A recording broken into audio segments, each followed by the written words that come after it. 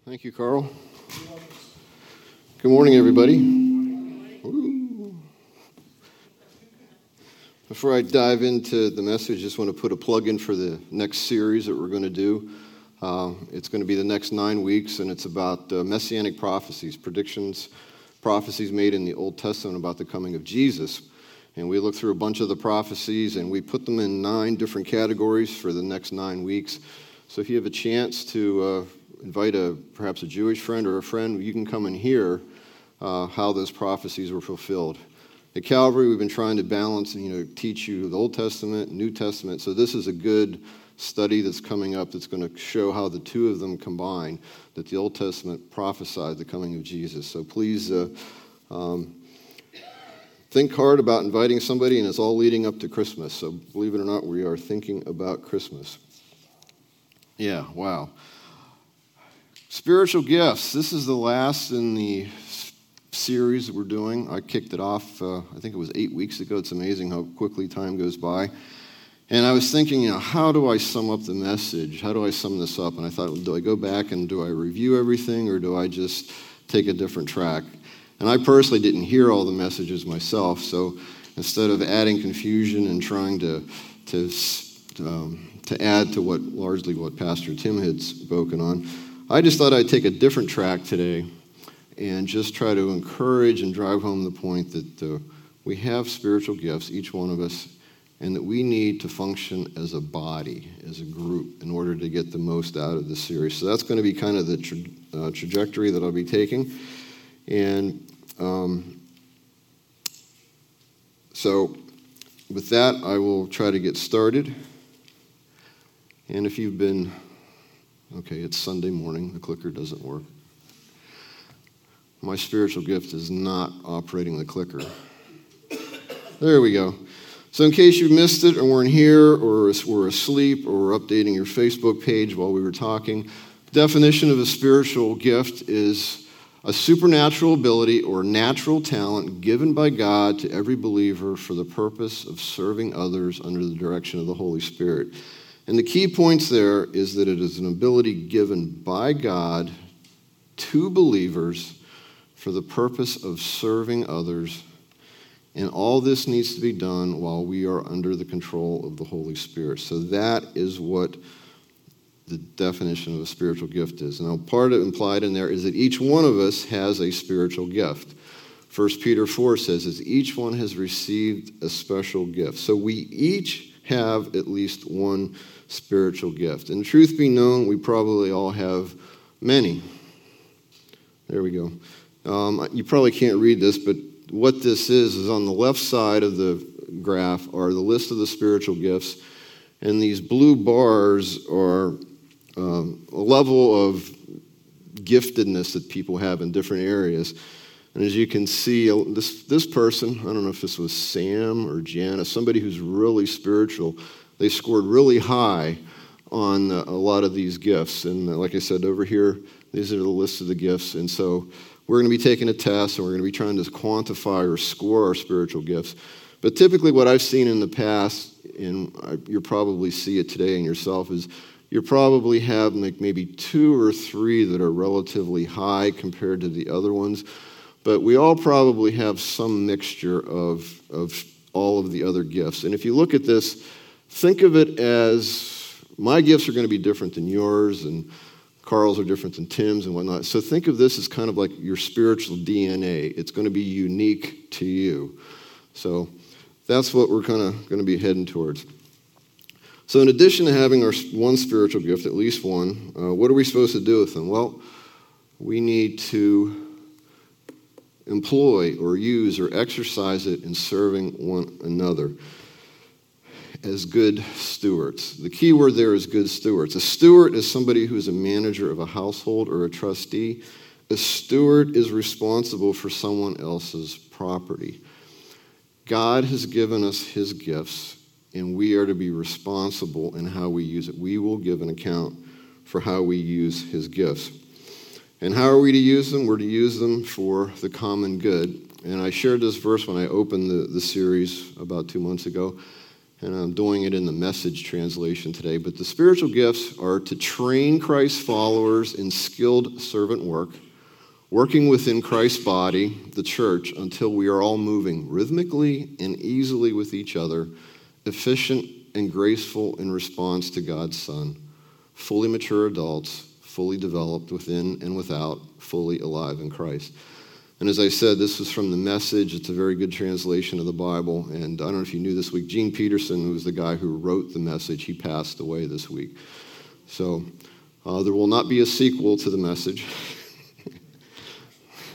That's a little joke. We're not going to add a sequel to the Bible. But if you're ever reading the Bible and have trouble understanding it, go to the Message. It does a very good job of explaining it.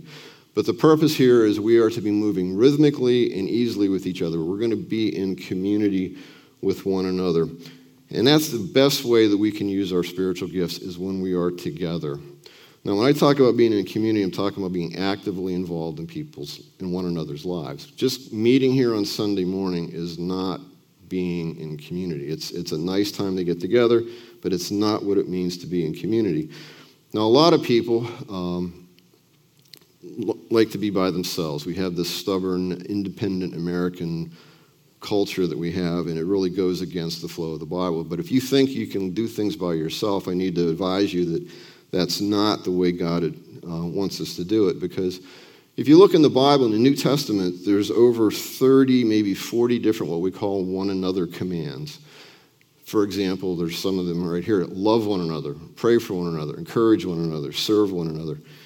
The key word is one another, and you can't do that by yourself. We are encouraged by God in His Word to be in community with each other.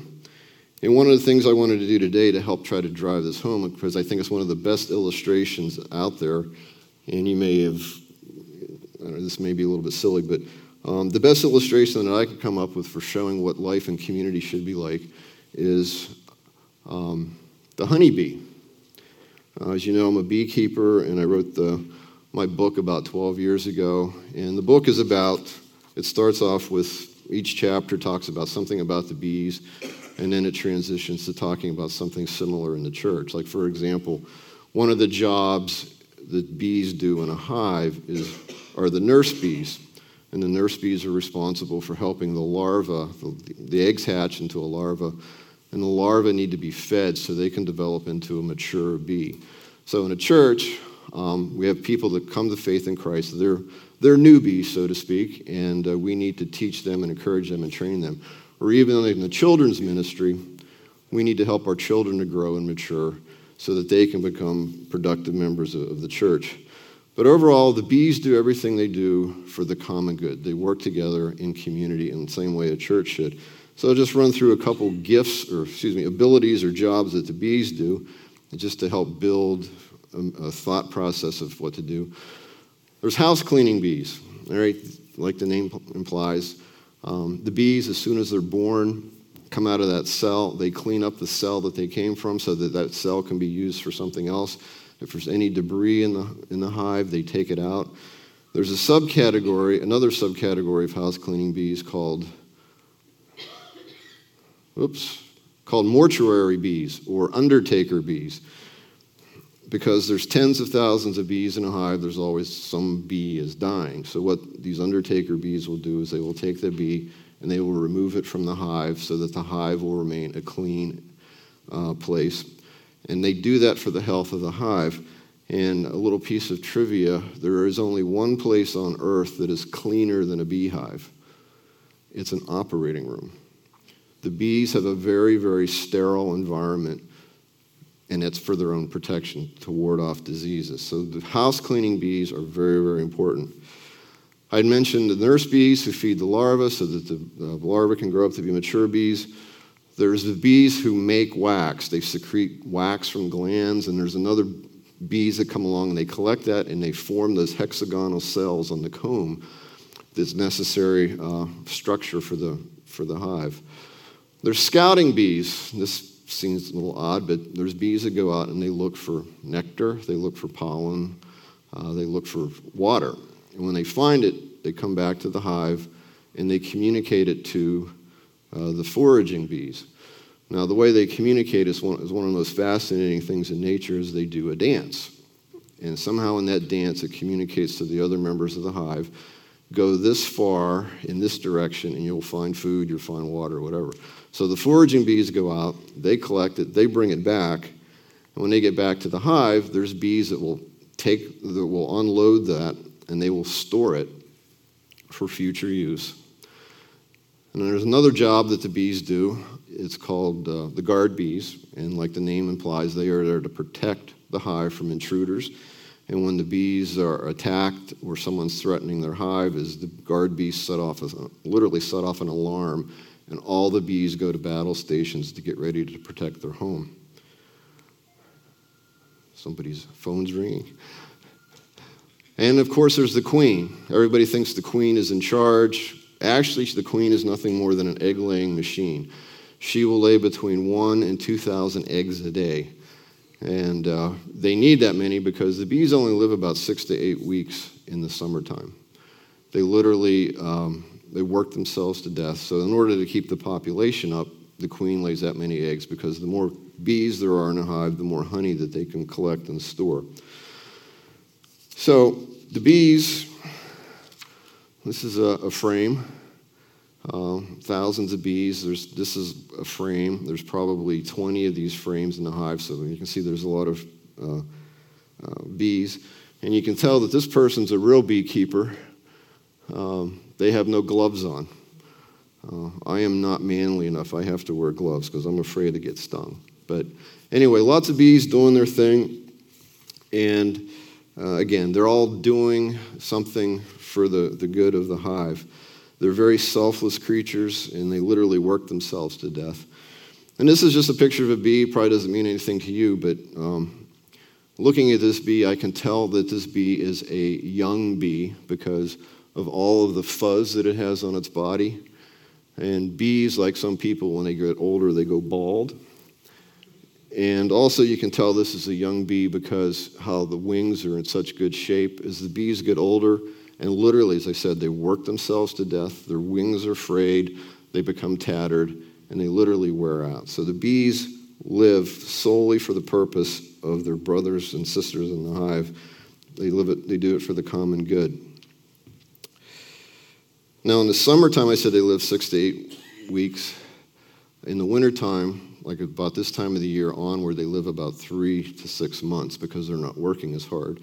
They're going into winter. And it's interesting because these bees have never seen winter before, but yet they know what to do. It gets cold, and they all huddle together in a cluster. Now, you may wonder why they do that. Well, it's cold, but in the middle of this cluster, they can keep the temperature at about 95 degrees. In the dead of winter, they can do that. And the reason they do that, again, it's all for the common good, is in the middle of that cluster, the queen bee is laying eggs, and the temperature needs to be warm enough to incubate those eggs and for the larvae to grow so that there will always be bees being born so they can replace the bees that pass away. And the bees, they do this. On the inside of the cluster, like I said, it's 95 degrees, but on the outside of this cluster, it's about the same temperature as the outside air temperature. So the bees on the outside could freeze to death, but they know to work their way to the inside so they can get warm, and the bees on the inside come to the outside. And they do this constant rotation. In the process, they're generating heat, but they're also keeping warm so they don't freeze to death. So it's a very fascinating process that they do. Again, it's all for the survival of the entire colony. They do what they do for the common good. Now, sometimes when they go into winter, they run out of food. And they will pass what food they have around equally. And scientists say that when they do run out of food and they do starve to death, that the bees all die about the same time. All right, I skipped over that, but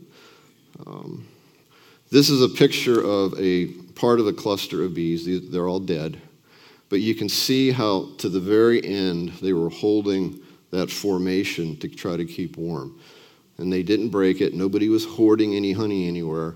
They shared what they had, and they all died about the same time.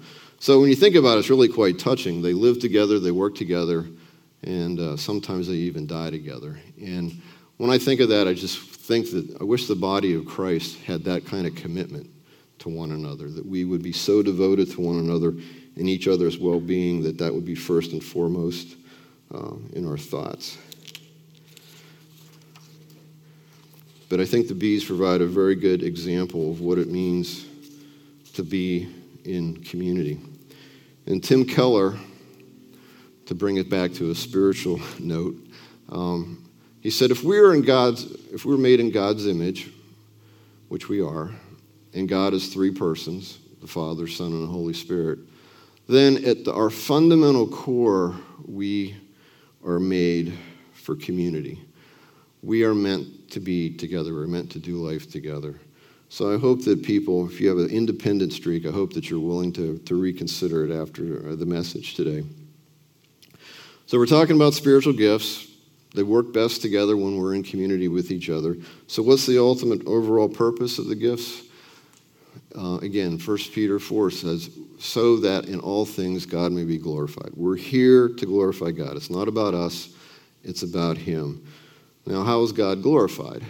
Well, Jesus told us in John chapter 15, he says, my Father is glorified by this, that you bear much fruit, and so prove to be my disciples. So bearing fruit is what gives God glory. Now, Jesus did not go on to define what fruit is, but if you look at the New Testament and you study it, there's probably others, but I broke it down into at least three categories of fruit. One is internal, and these are character qualities. Perhaps you remember the series that we did on the fruit of the Spirit. Remember, there's 9 of them. I'll test myself. Love, joy, peace, patience, kindness, goodness, faithfulness, gentleness, and self-control. These are all character qualities that the Holy Spirit works within us. And as we work together, as we encourage each other, hopefully these characteristics will become more and more prevalent in our lives, and we will become more and more like Christ. So those are internal characteristics. That's an internal fruit. An external fruit is simply good works or serving one another. You can, instead of focusing on yourself or your quality characters, you're working and helping someone else. It's external to you. And the third fruit, we have internal, external, and I'd call it eternal fruit. And that is sharing the gospel. The Bible tells us that there's 3 things that last forever: God, his word, and men's and women's souls. We cannot affect the first 2, but we can have an impact on the third by making an effort to be able to effectively and efficiently communicate the message of Christ to those who don't know. So when we as a group work together and we do life together and we exercise our gifts together, we're going to be demonstrating and producing these kinds of fruit in our midst, individually and as collectively. And the point of it all is that we get glorified. God gets glorified, not us. So we all have spiritual gifts, and maybe some of you are already using them, which is great, and you're comfortable using your gifts. So maybe I need to challenge you a little bit, and I think Pastor Tim had talked about this during some of his messages, was that a lot of the gifts, even though we may not have that gift, we're still commanded to do those gifts. For example, such as evangelism. We're all to share our faith. We're all to serve one another. Showing mercy, helping those people who are suffering or struggling. Those are all things that we can do. It may not be comfortable for us, but we need to be willing to step out of our comfort zone to do those things. And when I started this series, I was talking about a football team, how there's special abilities on a football team, and they all need to be done by the right people in the right position, because every football player has a unique talent, a unique gift, kind of like us. We have our unique spiritual gifts. And when the players do when they exercise their specialty, the team generally does very well. But occasionally, players need to step out of their roles to do something a little bit different. And they do this not to be funny, not to draw attention to themselves, but sometimes they need to do it for the benefit of the whole team. And there's a video, I want, if Ray can show it or James can show it, and I think you're going to recognize the play, but I just want you to see how a couple players did something they normally don't do. Does everybody remember that? All right. Here's all the diagnosing. Nick Foles, he's stepping up to the line. They snap the ball to the running back. He gives it to the receiver, and the receiver throws it to Nick Foles as a touchdown, right? So there's two players. The receiver, who normally catches the ball, was the one who threw the ball. And the quarterback, who normally throws the ball, he was the one that caught the ball. Now imagine, tens of millions of people were watching these guys do this. Now, had those guys not been willing to step out of their comfort zone, we would have missed what is probably the most epic play in Super Bowl history. All right? But when you watch this play, everybody always follows where the ball goes. I want you to play the video again, and I'm going to put the pointer on somebody. I want you to watch what this player does. All right, watch the second half of this. All right, here he is down here. This is a different angle. Watch what this player does. Does anybody know what his name was? I don't know. I'm not an Eagles fan. Thank you, James. I'll take your word for it. Did anybody talk about him as a result of the play? Did he get any credit? Did he get any praise? Did what he did I say that correctly? Did it make a difference? All right, when we talk about people in a church, usually the people up front get all the attention, whether it's the pastor, the teacher, the worship leaders, but there's many, many people in the background that make absolutely vital contributions to the church. We may not see it, we may not appreciate it, but just like that player, all he did was run to the middle of the field. And when he did that, he took the defender with him, so there was nobody in the area to interfere with Nick Foles to catch that pass. All right, he was an unsung hero in that play. I mean, he could have sat there and just stood there and said, well, I'm not going to get the ball, what do I care, right? But he did his job, and as a result, the whole team benefited. So for us, I just want to point out is that, no matter what your gift is, no matter where you use it, it's very, very important. But as far as stepping out of roles, like Nick Foles did, he was the receiver in that play, God has a way of using people in the most unlikely ways to accomplish great things for himself. Moses had a speaking problem, but yet he confronted Pharaoh and led the Israelites out of Egypt.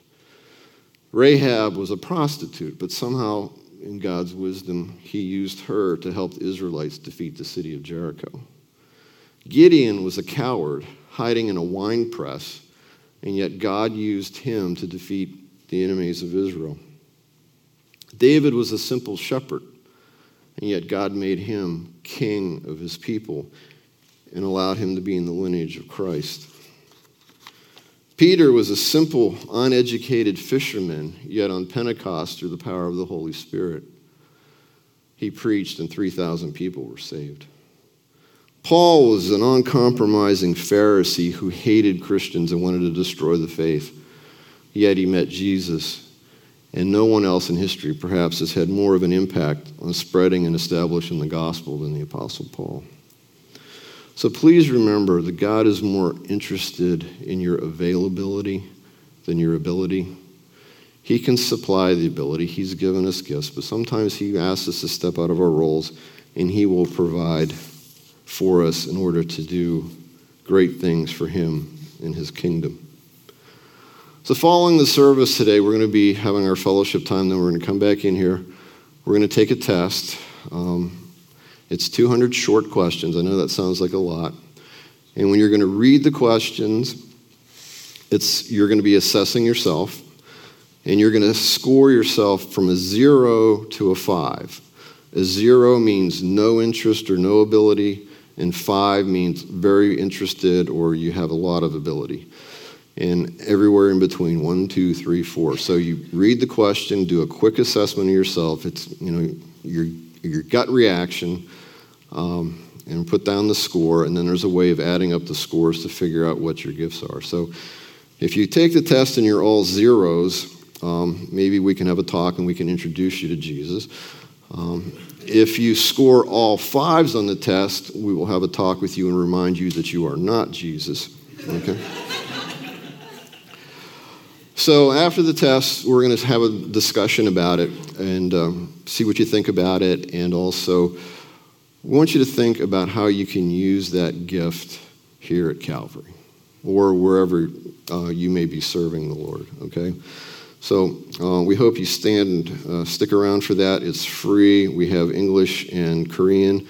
I thought Carl or Brenda was going to make a joke about, well, if you could speak in tongues, you would know what the Korean, but I'm sorry. I'm just trying to be funny. That's not my spiritual gift. Sorry. Okay, just to let you know, I did not forget you have 2 fill-ins on your bulletin. All right. I know you've already used the space to make your grocery list, but you can pull it out. And one of the things, these are 2 principles that apply to every message, to every series we do. And usually I give you a sentence, we just put in a word, but I'm actually going to make you work and write a phrase today. So the final points of the message are, and this is from James chapter 1, and I want you to write down the whole thing. It says, but prove yourselves doers of the word and not merely hearers who delude themselves. Prove yourselves doers of the word and not merely hearers who delude themselves. To be deluded means that you are deceived by false beliefs. Or someone who is delusional is someone who believes something that is contrary to reality. And what James is saying here is that if you come here and you think it's just good enough to hear a message, but you don't put it into practice, then you are deluded. You're delusional. If you just hear it and don't put it into practice, it's a complete waste of time. And the second point it's from Romans chapter 14. It says, so then each one of us will give an account of himself to God. So then each one of us will give an account of himself to God. We don't talk a whole lot about it, but one day, each and every one of us will stand before God, and we will answer for everything that he has given us. Our health, our time, our money, our abilities, everything. And we will give an answer. We will have to answer to him. Did we live our lives in a way that was honoring to him? So with every message that we do, these 2 points are in play, putting God's word into practice, and also being mindful that one day you will have to give an account for what you do. I will too. And so as we go into this spiritual gift inventory test today, I want you to keep these thoughts in mind.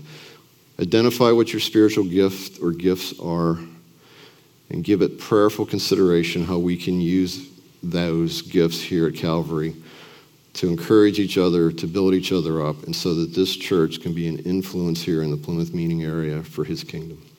Let's pray. Dear Heavenly Father, we come before you. We give you thanks.